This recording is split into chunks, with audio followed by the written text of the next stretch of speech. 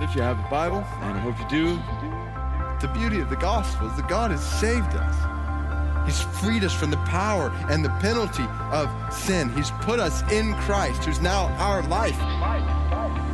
So we gather together to surrender our lives and say, our lives are yours and we're your servants. It's not a radical version of Christianity. This is biblical Christianity. This is what it means to be a follower of Christ. We don't call the shots. He calls the shots. The Radical Together podcast with teaching from David Platt.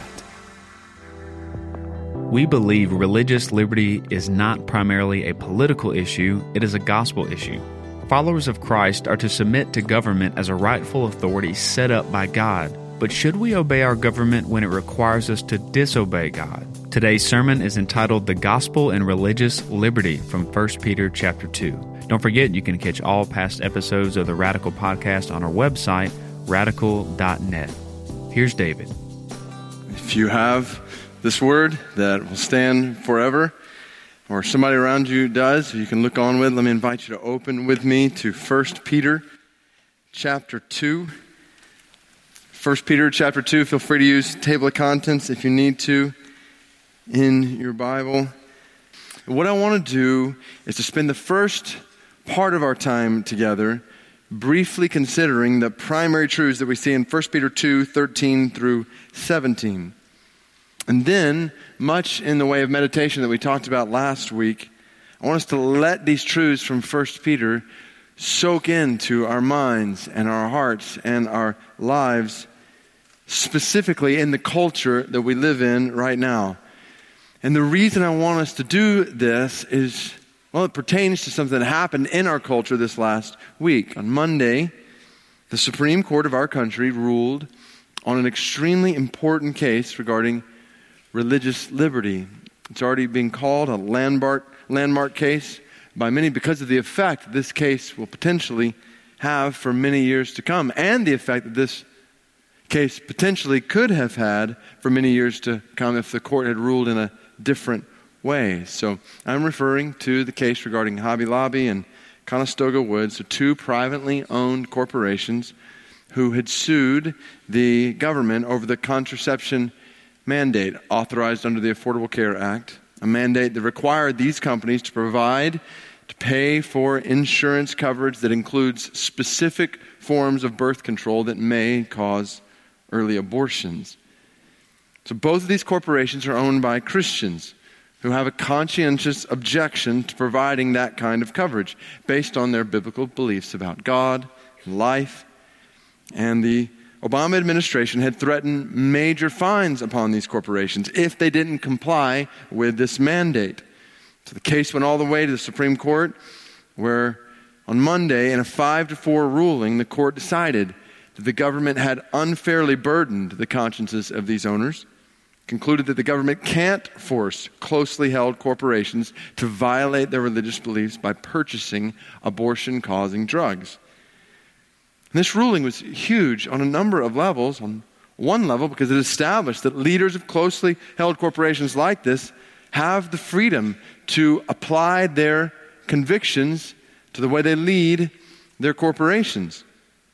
And then two, because if this case had gone the other way, a ruling against Conestoga Wood and Hobby Lobby would have been a direct hit on religious liberty. They would have set precedent that would have an almost inevitable effect on every man and woman in this room. And some may think that's an overstatement, but let me bring this home to you. Imagine you're a follower of Christ who believes the Bible, which I assume and hope many, if not most of you are. And you're driven by a desire to love God and flowing from that to love others. And maybe imagine you happen to be a professional photographer. And one day, a woman in this community contacts you about her upcoming event. This woman says to you, my female partner and I are celebrating our commitment to one another in a formal ceremony, and we would like for you to photograph it. And immediately your mind starts racing. What do I say, you think to yourself? And you begin processing your personal convictions. On one hand, you want to serve this community, including the different types of people who are in this community. You've built an entire business on using your talents to bless people, just like the woman who's making this request. However, at the same time, your love for others is a subset of your love for God. And you believe that God has designed marriage as the union of a man and a woman for the demonstration of his character, the display of the gospel in the world. And as a result, you have a hard time conceiving how you can participate at all in a celebration of something that you are convinced God himself condemns. And you can't escape the thought that your participation in this would violate your conscience. And on a deeper level, in your heart, you can't avoid the conclusion that your participation would dishonor your God. So in speaking to this woman, you decide to politely decline. And as you do, you find yourself resting in the free exercise of religion that has been granted to you in our country. But then, imagine your surprise when you discover that you're being sued for your decision. And further, imagine your surprise when you learn that the government on which you were resting for this free exercise of religion tells you that the law actually requires you to compromise your conviction in this kind of circumstance. So this is not an imaginary scenario for Elaine Huguenin, co-owner of Elaine Photography in Albuquerque, New Mexico. When a woman asked Elaine Huguenin to photograph her commitment ceremony with another woman, Huguenin politely said that she does not photograph such ceremonies. And this woman, despite finding another cheaper photographer for her ceremony, filed a complaint with the New Mexico Civil Rights Commission claiming that Elaine Photography was guilty of discrimination. And the court ruled against Elaine Photography and ordered Elaine Photography to pay a stiff penalty. Now, this case became all the more concerning when it eventually went to the New Mexico Supreme Court, which upheld the ruling against Elaine Photography in a unanimous verdict. The justices ruled, quote, when Elaine Photography refused to photograph a same-sex commitment ceremony, it violated the New Mexico Human Rights Act in the same way as if it had refused to photograph a wedding between people of different races. Now, obviously, that statement exposes a fundamental flaw that comes when we equate ethnic identity with sexual activity, which is an increasingly common way to think across our culture. But even more than that, I want you to hear the alarming reasoning behind this unanimous ruling. Listen to these quotes. One justice wrote that Elaine Huguenin and her husband are compelled by law to compromise the very religious beliefs that inspire their lives. He went on to say the Huguenins are free to think, to say, to believe as they wish. They may pray to the God of their choice and follow those commandments in their personal lives wherever they lead. The Constitution protects the Huguenins in that respect and much more. But, the court went on to say, in the smaller, more focused world of the marketplace, of commerce, of public accommodation, the Huguenins have to channel their conduct, not their beliefs, so as to leave space for other Americans who believe something different. This, the court said, is the price of citizenship in our country. So get this, the highest court in the state of New Mexico ruled that while Elaine Huguenin is free to exalt her God in the church she attends, she is not free to express her beliefs in the business she owns. In other words, she's free to practice her faith in private for a couple of hours at the start of every week, but she is forced to deny her faith in public for multiple hours every other day of the week. In the end, Elaine Huguenin is compelled by her government to violate her conscience and dishonor her Creator as a citizen in her culture. So that's just another example, similar to what owners of Hobby Lobby and Conestoga Wood were facing. And my hope in sharing even that example is to bring home the importance of this issue to every single person in this room. This is not just an issue for owners of major corporations. This is about photographers and people in all sorts of professions. Without question, more and more, all sorts of employees and employers, doctors, pharmacists, school teachers and administrators, insurers, investors, ministers, ministries are facing governmental mandates, requirements to provide goods and services that may contradict one's personal convictions. And even as I say this, I want to offer a caveat that my aim is not to be an alarmist, But then the more I've thought about this issue, I've thought about this issue a lot, the more I'm convinced we need to be alarmed. By the narrowest of possible margins, the Supreme Court of our country just ruled that we have the freedom to apply religious convictions in our everyday lives and leadership. And if one vote had been different, then this freedom would have been taken away by our government. Which is the other reason why I want us to dive into this text tonight, because we've spent the last weekend celebrating our freedom, this freedom we have in our country. But I'm convinced that we're fooling ourselves if we don't realize that this freedom is in many ways in peril. And I want you to know, I want us to know how the Bible addresses issues like this. So in light of this being July 4th weekend, this case coming down from the Supreme Court, pastorally, I believe it would be helpful for us to pause together and think through, as the body of Christ, how to apply biblical conviction in a rapidly shifting cultural landscape. And just one more thought before we dive into the biblical truth here. This is an important issue, not just because our freedom is being threatened in different ways and others' freedom is being threatened in different ways, but this is an important issue because in a democratic government like ours, you and I are responsible for protecting ours and others' freedom.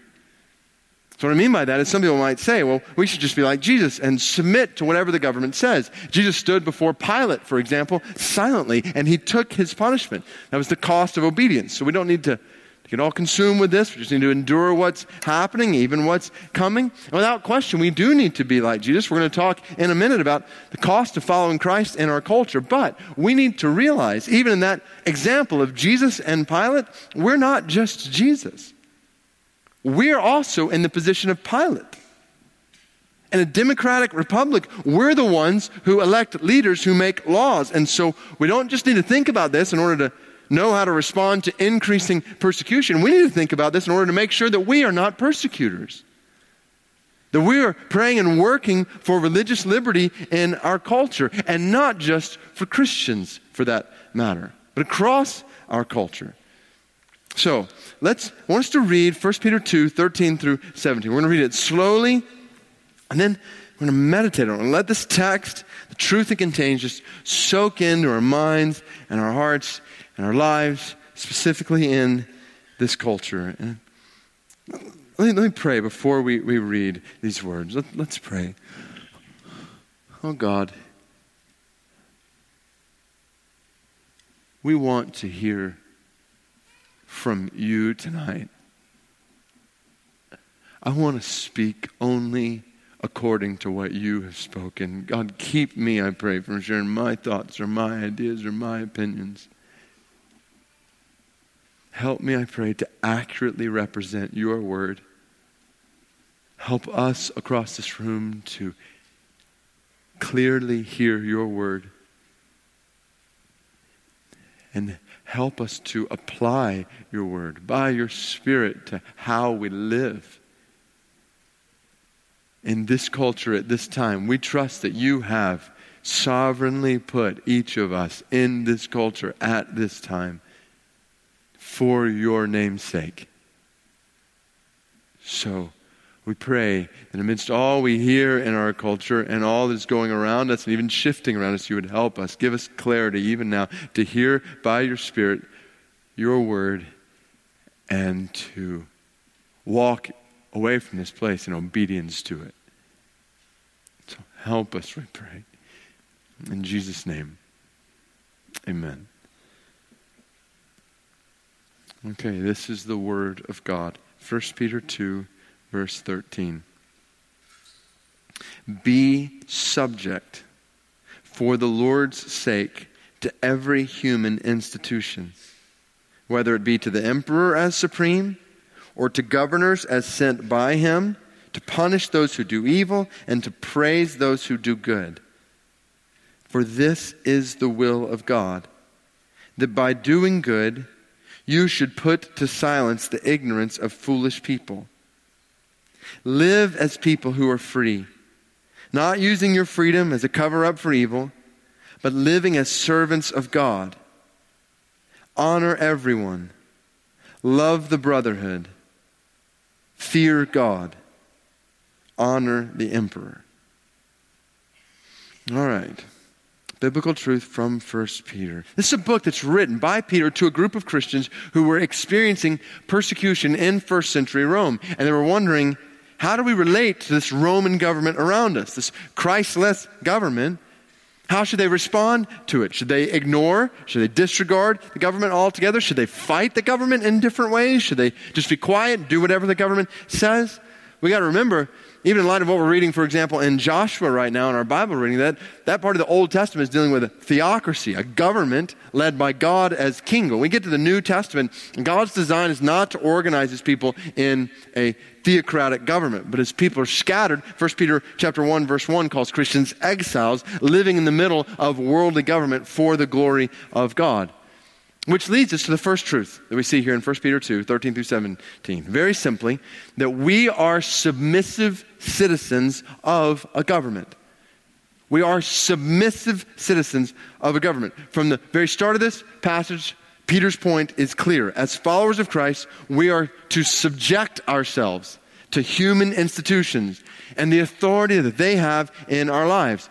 Particularly, Peter says, to emperors and governors who are over us. This is God's will, verse 15 says. And the key word here, which is why I have this underlined in your notes, and hopefully you're taking this, is submissive. We're to submit, to subject ourselves willingly to the government around us. This is really an astonishing command. And it is a command, but it's astonishing when you think about it. Peter is writing this letter to Christians during the time of either Emperor Claudius or probably more likely the Emperor Nero, but both of whom were completely ungodly, even setting themselves up as gods. Nero persecuting and killing Christians. And Peter says, be subject to this emperor as supreme and the governors sent by him. And do this for the Lord's sake. This is the will of God. Now in saying this, Peter is echoing what Jesus himself had taught. We don't have time to turn there. You might write down Matthew 22, 15 through 22, where Jesus was asked whether or not it was in accord with God's law to pay taxes to Rome, and specifically the poll tax to Caesar, a tax that was especially despised by the Jewish people. Jesus gave a famous response in verse 21 of Matthew 22, when after he asked for a copy of a coin with Caesar's likeness on it, Jesus said, render to Caesar the things that are Caesar's, and to God the things that are God's. So Jesus is clearly not teaching that his followers should disregard government. Instead, government's there for a reason. And there are some things, Jesus says, that are rightfully due to government. And so paying taxes was not just permissible. It was morally obligatory for followers of Christ to pay taxes, even to a pagan king. This is huge. If Jesus is saying, in an age of pagan emperors and open persecution of God's people, that they should pay taxes, then without question, we who live in a free and democratic society are commanded to do the same. We are submissive citizens of a government who render to government what government is due according to the will of God. Peter's also reflecting here what we see in Romans chapter 13. So you might write down Romans 13, 1 through 7, where Paul describes government as a servant of God, ordained by God for the good of people. So Paul opens with a similar statement. Romans 13:1 says, let every person be subject to the governing authorities because God has set them up as an authority. For this reason, so this is in your notes, these reasons evident in Romans 13 as well as 1 Peter 2 here. 1, government is given by God for the restraint of evil. Emperors and governors, Peter says, are sent by God to punish those who do evil. Romans 13:4 says the government is the servant of God, an avenger who carries out God's wrath on the wrongdoers. So government is given by God to restrain evil, to punish evil, and government is given by God for the promotion of good. 1 Peter 2:14 talks about governors being sent to praise those who do good. Romans 13 talks about how government is given by God for our good. So this is what governments are set up by God to do, to restrain evil and to promote good among their people. And as such, people are to submit to government. Followers of Christ are to submit to government as a rightful authority set up by God. Now again, realize Peter and Paul are saying this in an openly decadent Roman Empire. It's filled with idolatry and immorality and the abuse of women and child infanticide and homosexual activity and on and on and on. And both Peter and Paul say that Christians must be submissive citizens of civil government. Now, Peter goes on to say that we do this precisely because, second truth in your notes, we are free servants of God. Free servants of God. 1 Peter 2:16, live as people who are free. And he's not talking about political freedom here. He's talking about spiritual freedom. Christians have been freed from sin and its penalty and its power. And then listen to this. This freedom means that, end of verse 16, we are servants of God. So that may sound like an oxymoron, a free servant, but it's not. Because in Christ, the Christian is no longer in bondage to sin. He or she is free from bondage to sin in order to live the life God has created you to live.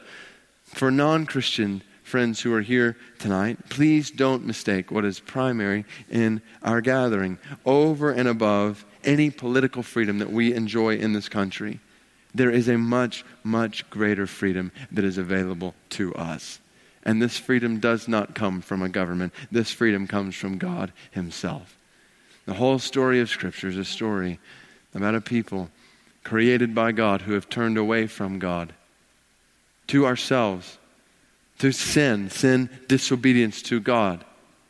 John 8:34, Jesus says that all of us are slaves to sin and ourselves driven by our own desires away from God. But the good news of the Bible is that God has not left us alone in our slavery to sin. He has sent His Son to live a perfect life, just as Philip was sharing, that we could never live, and then to die the death we deserve to die. He has paid the penalty and price of sin, death, on our behalf, so that anyone, anywhere, who turns from themselves and their sin and trusts in Jesus as Savior and Lord will be freed from sin and all of its penalty and all of its power and reconciled to God forever and ever, to freely enjoy His grace and exalt His glory. So we invite you tonight, if you have never put your faith in Christ and experienced freedom from sin and its penalty and its power, to do that. And when you do, and for all who have, so follow this. Now we're free to live the life God's created us to live. So Peter says we use our freedom in Christ then to model good lives. Verse 13, be subject to for the Lord's sake, to governing institutions. Verse 14, for this is the will of God, that by doing good, you should put to silence the ignorance of foolish people. He continues, so live as people who are free, not using your freedom as a cover-up for evil, but living as servants of God. So here's the picture. As a result of what God has done in our lives through Christ, we're now free servants of His, free to live, not as evil men and women, but as good men and women, doing good. And when Peter talks about silencing the ignorance of foolish people, he's talking about silencing slanderous attacks against Christians by non-Christians in the culture around them. Peter is zealous in a Matthew 5:13-16 kind of way for Christians to be salt and light in the culture around them so that non-Christians may see their good deeds as good citizens in a culture and bring glory to God in heaven. So we use our freedom in Christ, not in an evil, selfish way, but in a humble, selfless way, modeling the goodness of Christ in submission to governing authorities around us, over us. We use our freedom in Christ to model good lives, and we use our freedom in Christ to show God's love. So Peter closes this paragraph with 4 short commands in verse 17. Honor everyone, love the brotherhood, fear God, honor the emperor. So how do we show God's love in the culture around us? We honor everyone, especially our leaders. So notice how the command to honor both starts and ends, verse 17. The picture is followers of Christ showing respect, attributing dignity, assigning value to everyone, even non-Christians who disagree with them or outright oppose them. We honor them as people made in God's image, and therefore worthy of respect. Honor everyone. And then Peter closes this verse by saying, honor the emperor, as if to say, him too, or him especially. Even this man who has set himself up as God over you, who leads this government that rules over you, he is a man made in the image of God, and he is worthy of your honor. So we honor everyone, especially our leaders. Second, we care for the church. A specific mention of the church, love the brotherhood, this family of brothers and sisters who make up the body of Christ. We see a priority here, much like we see in different places in the New Testament, not just on reflecting the character of Christ in the culture around us, but displaying the love of Christ to the church within us, around us. We're in this culture together. We need each other, so we love one another. We honor everyone. We care for the church, and ultimately, we fear God. And this is key because all of the above must be understood, seen under the umbrella of fear for God. The text is clear. You don't fear the emperor. You don't fear governors. You don't fear men. You fear God alone. It's clear here at the close of this passage that even submission to the government, as important as that is, ultimately must be done in the context of fear for God. Peter says this later. Look at the next chapter, chapter 3, verse 14. We'll start in verse 13. He's talking about those who are suffering in the culture around them, facing attacks because of their faith in Christ. Verse 13 says, now, who is there to harm you if you are zealous for what is good? But, verse 14, even if you should suffer for righteousness' sake, you will be blessed. Have no fear of them, those who are causing suffering in your life, nor be troubled. But in your hearts, honor Christ the Lord as holy, always being prepared to make a defense to anyone who asks you for a reason for the hope that is in you. Yet do it with gentleness and respect, having a good conscience, so that when you are slandered, those who revile your good behavior in Christ may be put to shame. For it's better to suffer for doing good, if that should be God's will, than for doing evil.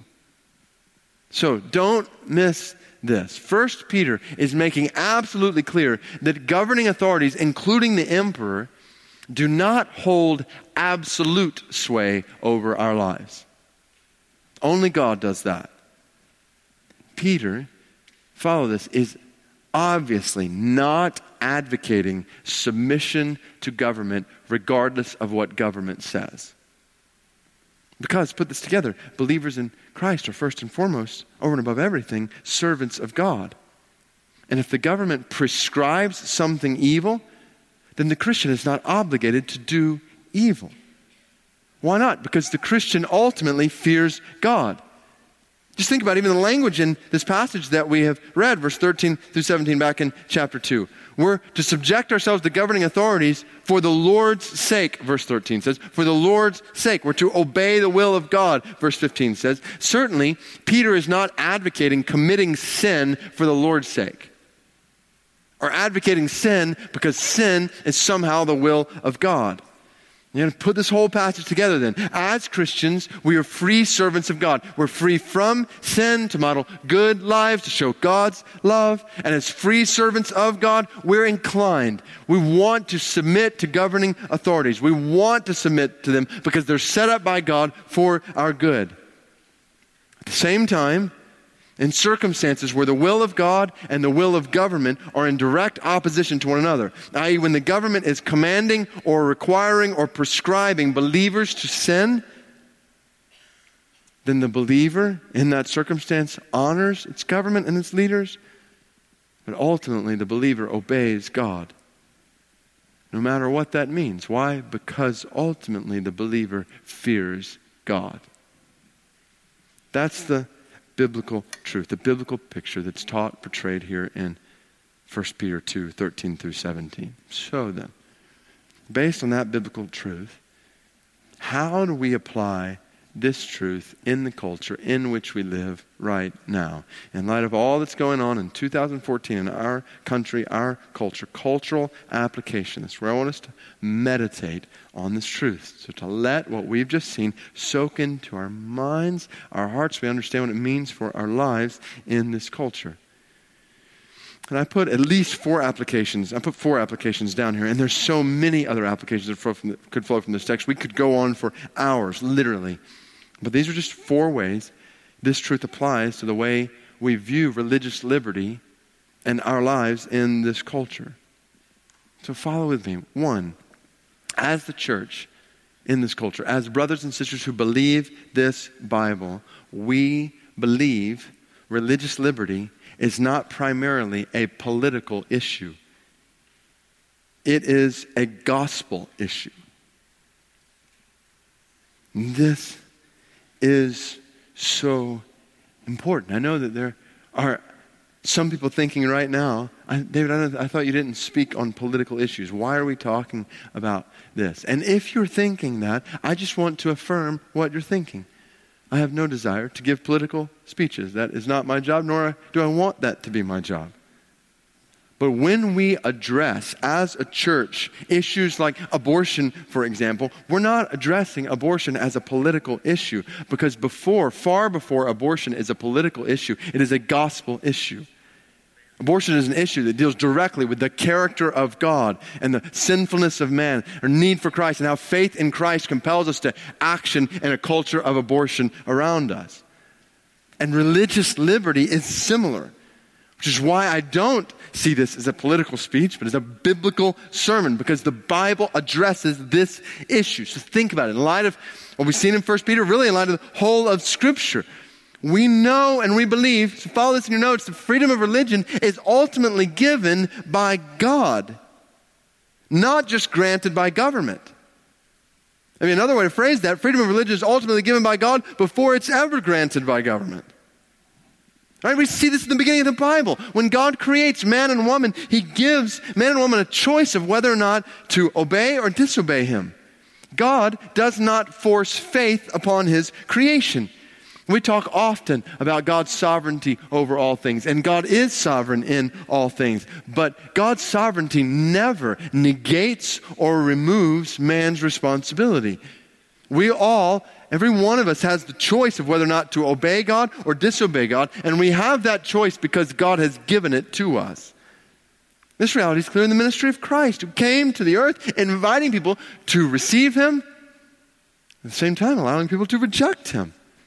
And some listened to Him, others reasoned with Him, some argued with Him, many disagreed with Him. Ultimately, they all abandoned Him to a cross. But He didn't come forcing faith on people. In fact, in Luke 9, He rebuked His disciples for their desire to call down condemnation on Samaritans who were rejecting Him. In the next chapter, Luke chapter 10, Jesus encourages His disciples to respect people's freedom to reject Him. And we see this in 1 Peter. We honor everyone. Why? Because as men and women made in the image of God, all people have the capacity and the opportunity to choose to obey God or disobey God. Therefore, based on this biblical, theological foundation, gospel foundation, therefore it would not be right for you or me or any government to force faith upon people when God Himself does not force faith upon people. Just think about it. Faith in its essence cannot be forced. In other words, faith, in order to be faith, can't be forced. Faith in and of itself is a willful decision in the human heart to believe or not to believe in someone, something. Augustine, early church father, rightly wrote that when force is applied, the will is no longer aroused. One can enter the church unwillingly, one can approach the altar unwillingly, one can receive the sacrament unwillingly, yet no one can believe except willingly.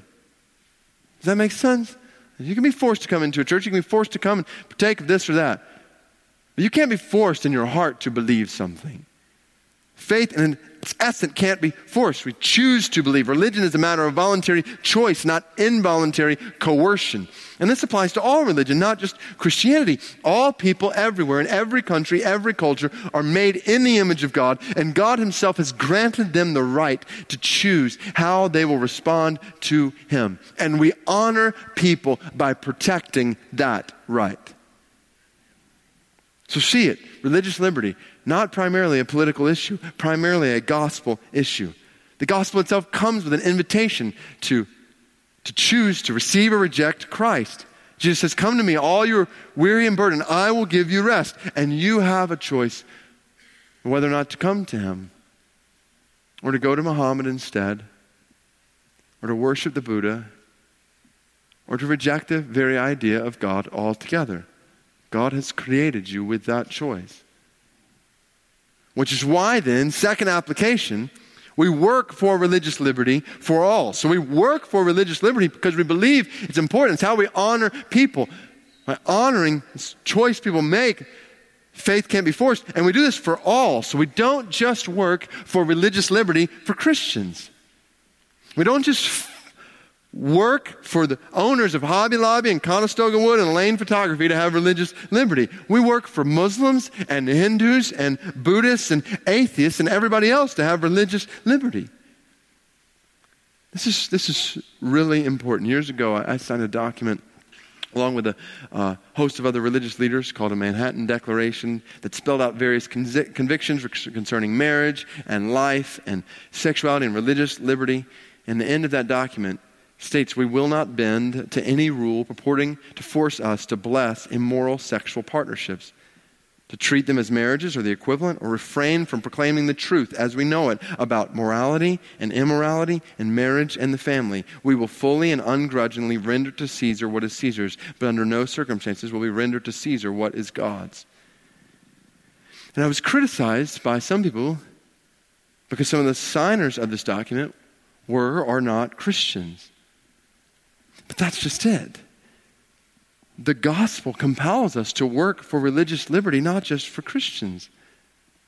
And for that reason, I gladly stand for religious liberty alongside people who don't believe what I believe.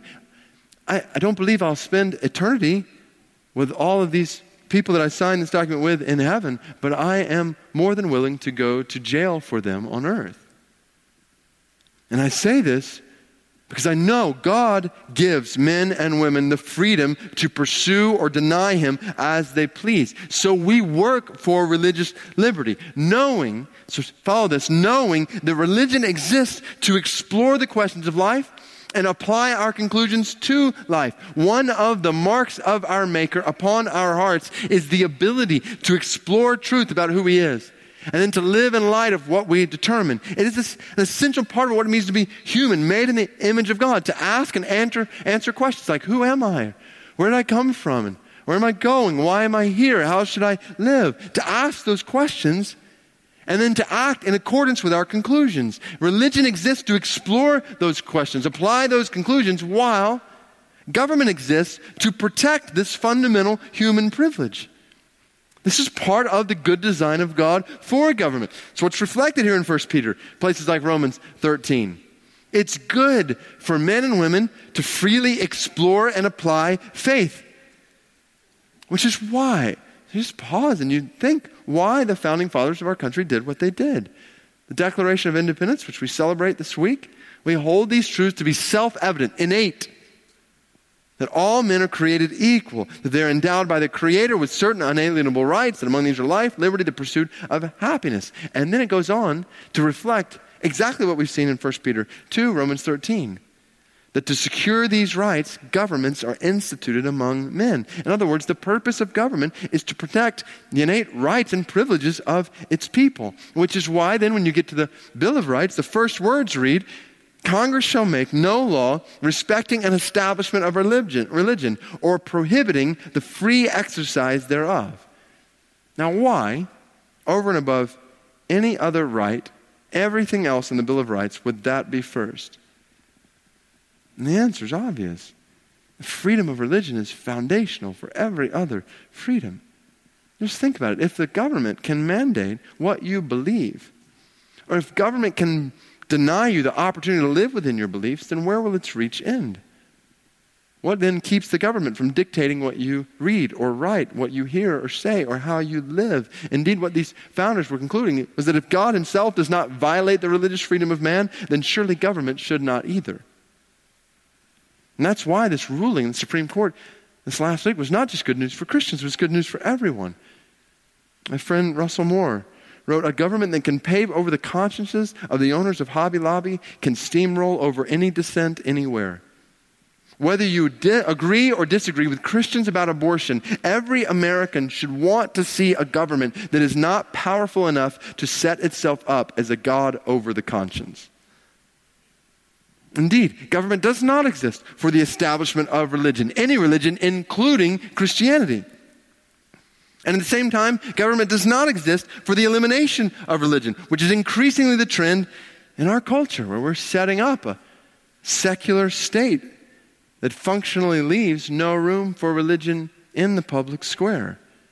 But government doesn't exist to eliminate religion or to establish religion. No, government exists for the free exercise of religion. And that language is crucial. It's the language that's used in our Bill of Rights, but it's not the language that's used in contemporary culture. People talk today about the freedom of worship, which is subtly different. Because when people use that terminology instead of the free exercise of religion, people are referring primarily to the freedom that men and women have to gather in a church building like this, or a synagogue, or a mosque, or another place for corporate worship. That extends to the home, where families have the freedom to pray or not pray before meals, before bed, any other time during the day. But all of this, whether at home or in a religious building, is private. A freedom that one has when he or she is either alone or with a physical family or a faith family. But what this label, freedom of worship, fails to acknowledge is that, skip down your notes just one line there to this reality. What that label, freedom of worship, fails to acknowledge is that those who gather for worship in private settings then scatter to live out their beliefs in the public square. In other words, faith, by its very nature, can't be private. It's inevitably public. That's what Peter's saying here. Your faith as free servants of God affects the way you live. And as Christians who live and study and work and play in every sector of society, we live out our convictions in every sector of society. That's what the free exercise of religion means. The freedom of worship, now come back out of your notes, the freedom of worship, freedom to worship, not just in episodic gatherings, but in everyday life. This is the issue at the core of the Hobby Lobby case, Elaine photography circumstance, where the Supreme Court of New Mexico said, remember, the Huguenot are free to think, to say, to believe as they wish, and they pray to the God of their choice, follow those commandments in their personal lives wherever they lead. The Constitution protects the Huguenots in that way. But in the smaller, more focused world of the marketplace, of commerce, of public accommodation, the Huguenots have to channel their conduct, not their beliefs, so as to leave space for other Americans who believe something different. They are compelled by law to compromise the very religious beliefs that inspire their lives. And if that seems hard, the court said, it is the price of citizenship in our country. Do you see how huge this is? And thankfully, the U.S. Supreme Court has ruled that the government can't and mustn't require people of faith to violate their sincerely held beliefs. But this is not an issue that we just sit back passively on. As gospel-saturated people, we work for religious liberty for all, knowing that not everyone will agree with us, knowing we'll have vigorous disagreement with others. But in the context of that disagreement, so in this marketplace of ideas where religious exploration and expression are open, we reason with one another with respect and honor about how to flourish alongside one another, not in spite of our differences, but in light of our differences. But what if the government does require us to violate our sincerely held beliefs? So what if less than a week ago this case had gone 5-4 the other way? What do the owners of Hobby Lobby and Conestoga Wood do? Or what do you and I do if the government mandates that we do something that violates our faith in God and His Word as a school teacher, or as a lawyer, as an accountant, someone who provides this good or that service? And the answer from 1 Peter 2, Romans 13, and Matthew 22 is clear. We obey our government unless it requires us to disobey our God. So we obey our government. We want to obey our government. We are inclined to obey our government. And we honor our government and its leaders. We do not complain about our government, brothers and sisters. It is a good institution given to us by our God, led by men and women created in the image of God, whom we honor and we respect and we do not degrade. We pray for our president, governors, regularly. We obey our government and we honor its leaders. Yet ultimately, we fear our God and we obey His word. Think about it this way. As I was studying 1 Peter 2, I came across 4 options that James Montgomery Boyce, former pastor up in Philadelphia, outlined when it comes to how we approach God and government. And just help simplify it for me. He said one option is to say God alone is our authority, which obviously God is our ultimate authority, but as we've seen in 1 Peter 2, God Himself has set up other authorities in our lives for our good. He's done this in different areas of our lives. God's put children under the good and loving authority of parents and other authority structures in the family and in our society, including government. That's what 1 Peter is teaching. So yes, God is our ultimate authority, but by God's own design, He's not our only authority. He has set up authority structures in our lives for our good. So this option is not biblical. The second option would be to say that government alone is our authority, which we obviously know 1 Peter 2 is not teaching. We are to subject ourselves to government for the Lord's sake. This is an extremely dangerous option. Its effects evident in a totalitarian regime like North Korea. Today, this is not a biblical option. Third, we might perceive that God and government are both authorities with government in the dominant position. In other words, if we want to submit to both God and government, but if we have to make a choice, ultimately we're going to submit to the government. And I hope we know, even before looking at 1 Peter, even more so after looking at 1 Peter, that this is not a biblical option. But I'm convinced this is the option many Christians are functionally taking in our culture today. And we wouldn't say outright that we're prioritizing government over God. But if we are not careful, we can begin subtly and almost unknowingly to accommodate cultural norms and government mandates out of fear for what might happen to us if we don't. Little things here and there, in such a way that in the end, almost unknowingly, we find ourselves fearing the government more than we fear God. This was a constant temptation for the church in the first century. And I'm convinced it will be a constant temptation for Christians all across this room in the 21st century. We must guard against it. We must guard our hearts with a fear of God in such a way that fourth option, we realize God and government are both authorities with God in the dominant position, which is exactly what 1 Peter describes. Submit to governing rulers for the Lord's sake, as you follow the Lord's will. Fear God as those who are free to serve Him however He leads, no matter what the cost. This is exactly what Jesus taught. Render to Caesar what's Caesar's, and to God what is God's. And government may be worthy of your citizenship, but only God is worthy of your soul. So as you're inclined to submit to government in every way you can, you cannot violate the Word of God in your belief and your practice, Christian, which leads then to one conclusion that's all over Scripture. We must obey God rather than men.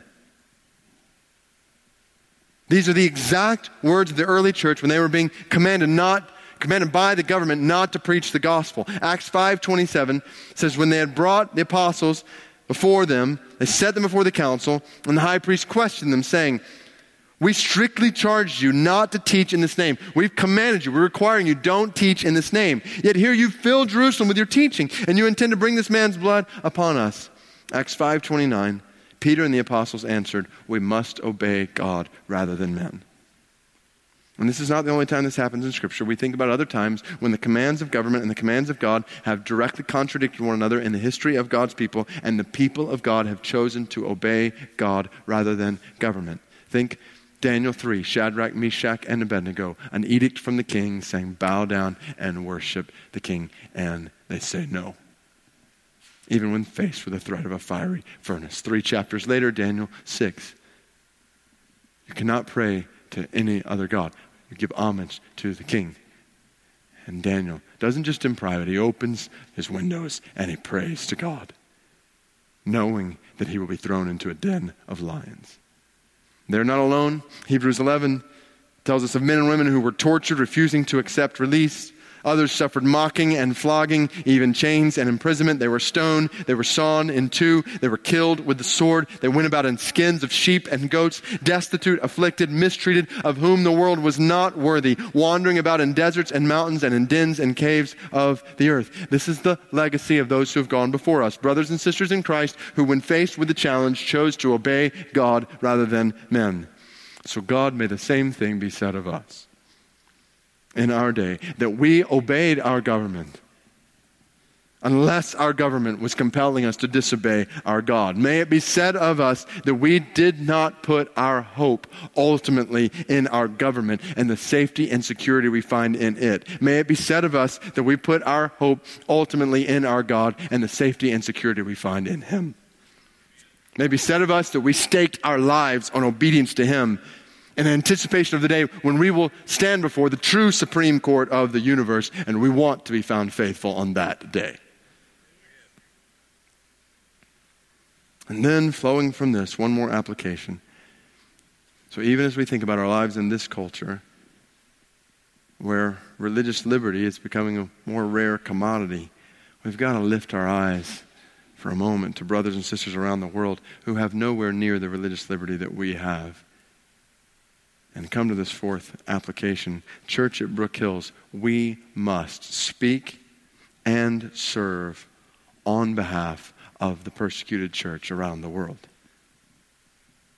We must speak and serve on behalf of the persecuted church around the world. This letter that we're reading, 1 Peter, was written to Christians who were suffering, some of them facing possible death for their faith in Christ. And we have brothers and sisters who are living in that kind of world right now. According to our State Department, Christians face persecution of some kind in more than 60 different countries right now. On average, about 100 Christians around the world are killed every month for their faith in Christ. And that's a conservative estimate. Some estimates have that much, much higher. So conservatively, about 100 of our brothers and sisters around the world every month are killed for their faith in Christ. Literally countless others persecuted through abuse, beatings, imprisonment, torture, deprivation of food, water, shelter. I can still see the sight of North Korea in my mind, standing at the border of the Korean demilitarized zone and thinking about our brothers and sisters on the other side of that line, living in prison camps where they're slavishly working and will eventually, many, if not most of them, be killed for their faith. North Korean police trained to travel to China where they pose as refugees and infiltrate churches to discover contacts in the North Korean church. They create mock prayer meetings to catch and eventually murder North Korean Christians. It's not just there. It's Syrian rebels right now who are targeting Syrian Christians, abusing, raping, murdering, and beheading them. During 1 month alone in Egypt recently, 38 churches were destroyed, 23 others were vandalized, 58 homes burned, 85 shops looted, 7 Christians kidnapped, and 6 Christians killed. The following month witnessed the worst attack on Christians in Pakistan's history as suicide bombers exploded shrapnel-laden vests outside All Saints Church in Peshawar, murdering 81 church members, wounding more than 100 others. We hear stories of persecution in places like Nigeria, even this week. And these are not just stories, right? These are friends of ours, friends of mine, like Ian, this precious sister in North Africa who knows her family wants to slit her throat because she's a Christian. Jean and Len, who have worked with in East Asia, who are risking their lives to lead the church there. I can still see Sahil's face as he shares with me the story about how his wife was poisoned to death by her parents for her faith in Christ. Norbu and Sunita, who were stoned in their Tibetan Buddhist village 2 weeks after they came to faith in Christ. We must speak and serve on their behalf. We speak. So what do you mean we speak? We speak to God on their behalf. We pray for our persecuted brothers and sisters. Do you intentionally pray for the persecuted church at some point during the week? you could just answer that in your mind. Do you, at some point this last week, did you pray for the persecuted church? And if not, let me challenge you to change that this week. To make that a part of regularly praying for brothers and sisters. Go to the Open Doors website, Voice of the Martyrs website. Learn about suffering among our brothers and sisters around the world. How to pray for them and pray for them specifically. Speak to God on their behalf, and we speak to our government and other governments on their behalf. So working for their freedom, that's the implication we're looking at here. So whether it's Pastor Saeed in Iran or Mariam Ibrahim in Sudan or hundreds of others like them, we speak and we serve. We serve, we give, and we go to our persecuted brothers and sisters. We give. This is why we take up an offering every year at Secret Church. This is why we're involved in giving as a church to persecuted brothers and sisters. Just think about the challenges that come when a church building is bombed, or when a family loses a father to jail and is no longer able to provide for his wife and his kids. So we give to them. And we go to them. We give and we go. Not one or the other. I remember the first time I ever came face to face with the persecuted church in what is now South Sudan, years ago when Sudan was still in the middle of wartime.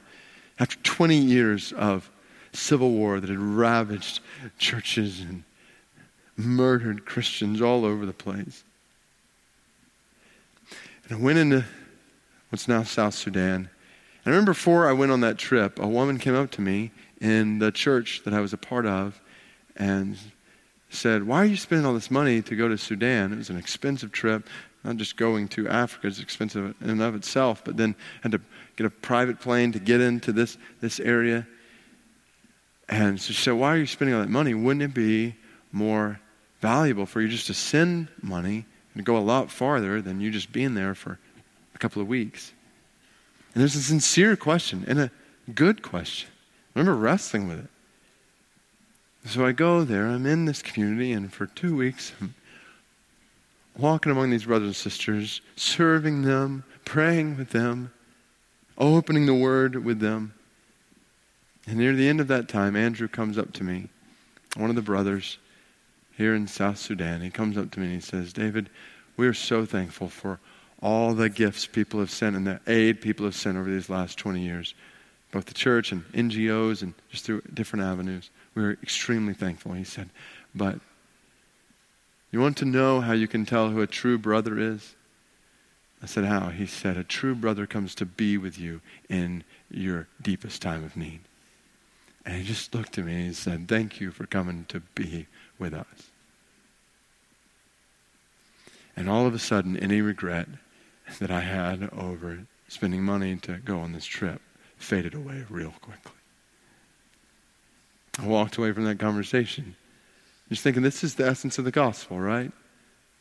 When God brought salvation to you and me, He did not send cash or credit. He sent Himself.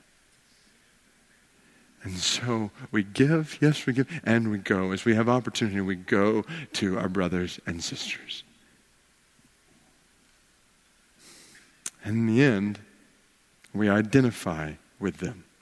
And this word is so key. We identify with our persecuted brothers and sisters. Here's what I mean by that. We have an enormous amount of freedom compared with many of our brothers and sisters around the world, right? I mean, I've got freedom to preach this sermon. That's freedom. We have an enormous amount of freedom. It may be eroding, but it's still enormous. So let's live like it. In the midst of, albeit eroding, but still enormous freedom, let's identify with our brothers and sisters who are in persecution in these ways. First, by following Christ, no matter what it costs. No matter what it costs in the culture around us. Let's refuse to keep our faith private, church. After all, how is it possible to keep faith in Christ private in the first place? Privatized Christianity is a curse across our culture. It's not possible. Privatized faith in a resurrected King is practically impossible. You can't know this king and be silent about this king. We're compelled to live out our faith in him, to apply our convictions from him in every facet of our lives, knowing it may cost us at work. It may cost us in our community. It may cost us according to government, but we fear God more than we fear men. We obey Christ regardless of what it costs. What are we saying to our persecuted brothers and sisters around the world when we are faced with small compromise and we shrink back in fear because of what it may cost us? May it not be so. Let's identify with our brothers and sisters. Them oftentimes at much greater cost, us oftentimes at much less cost, but let's identify with them by following Christ no matter what it costs. And let's identify with them by proclaiming the gospel to people around us and people around the world. Proclaiming the gospel. Now, once you write that in, don't start putting up your notes and stuff. Just don't get distracted. Just stay with me here. Just think about this. That word proclaiming. Proclamation is the reason for persecution. Right? I mean, think about it. We have brothers and sisters around the world in North Korea, and in Saudi Arabia, in Syria, they're in North Sudan. And if they are silent about their faith in those countries, they will not experience any suffering. No, they'll suffer when they speak about their faith in Christ to others. They'll be persecuted when they proclaim the gospel to others. That's when it will cost them. But they're doing it anyway. They're proclaiming the gospel anyway, and 100 of them at least are dying every month for it. So let's identify with them by proclaiming the gospel like them. We, by God's grace, live in a land where we do have a certain amount of religious liberty, by which we can proclaim the gospel without fear of imprisonment or death. So far be it from us, with this incredible privilege that our brothers and sisters around the world would give anything to have, far be it from us to squander our liberty in gospel silence in our lives. Because we're afraid of what someone might think about us. Or we're afraid of an awkward turn in a conversation. God, may it not be so. Let's identify with our brothers and sisters this week by proclaiming the gospel to people around us. And to people around the world. And I'm thinking here particularly about people in places where religious liberty is not a reality. So I'm thinking of Saudi Arabia, and Syria, and Somalia. Places like that. So many people in places where there is no religious liberty. And as a result, people in those places have never heard the gospel. There are government regulations and societal pressures set up in these places to keep the gospel from getting to those people. But here's the deal. Somebody's got to get it to them. So will you be the somebody? Will I be the somebody? Will you and I go to hard places to proclaim the gospel to them? You say, well, that's a lot of risk. But here's the deal. Somebody's got to take the risk. Why should our brothers and sisters around the world be the only one taking risks while we sit back in the confines of comfortable churches enjoying religious liberty where we're free from risk all our lives? Hear this, brother or sister in Christ, member of the church at Brook Hills. The call of Christ may be for you to forsake religious liberty here and embrace suffering and persecution there for the spread of the gospel to people who would not hear it otherwise. Are you open to that? This is not for super Christians. This is for every follower of Christ. Our lives belong to Him. We want His gospel to spread to the nations. We want His glory more than we want life itself. This is what brothers and sisters who have sat among us and have left to go out to Middle East, Central Asia, East Asia, North Africa on church planting teams. They've taken their families and young kids and they're going to places where there is no religious liberty. They're leaving it behind. Why? Because they want to suffer? Because they want to be persecuted? No, because they want the glory of Christ more than they want their own safety and security. And they know that following Christ involves obedience wherever He leads for the sake of His name around the world. So God help us not to sit back all our Christian lives and never give second thought to the fact that God may be calling each of us to join with persecuted brothers and sisters around the world for the spread of the gospel until the day when he returns to receive the praise he's due. This is what this gospel compels us to do. That's what these elements represent. This is our Savior, King, who joyfully went to the cross and endured suffering and scorn and shame of the cross. He did this. He was sentenced to crucifixion so that we might be saved from our sin, free to enjoy God forever. And as free servants of God, our lives are now his to spend here this week proclaiming this gospel, and around the world in the days to come proclaiming this gospel, no matter what it costs, because we know that Christ is our reward. It is increasingly unpopular to hold to the biblical teaching that sex is a gift from God to be enjoyed between one man and one woman in the covenant of marriage. Next week on the podcast, a sermon titled The Gospel and Homosexuality. I'm your host, Thomas Bowen. We'll see you next week.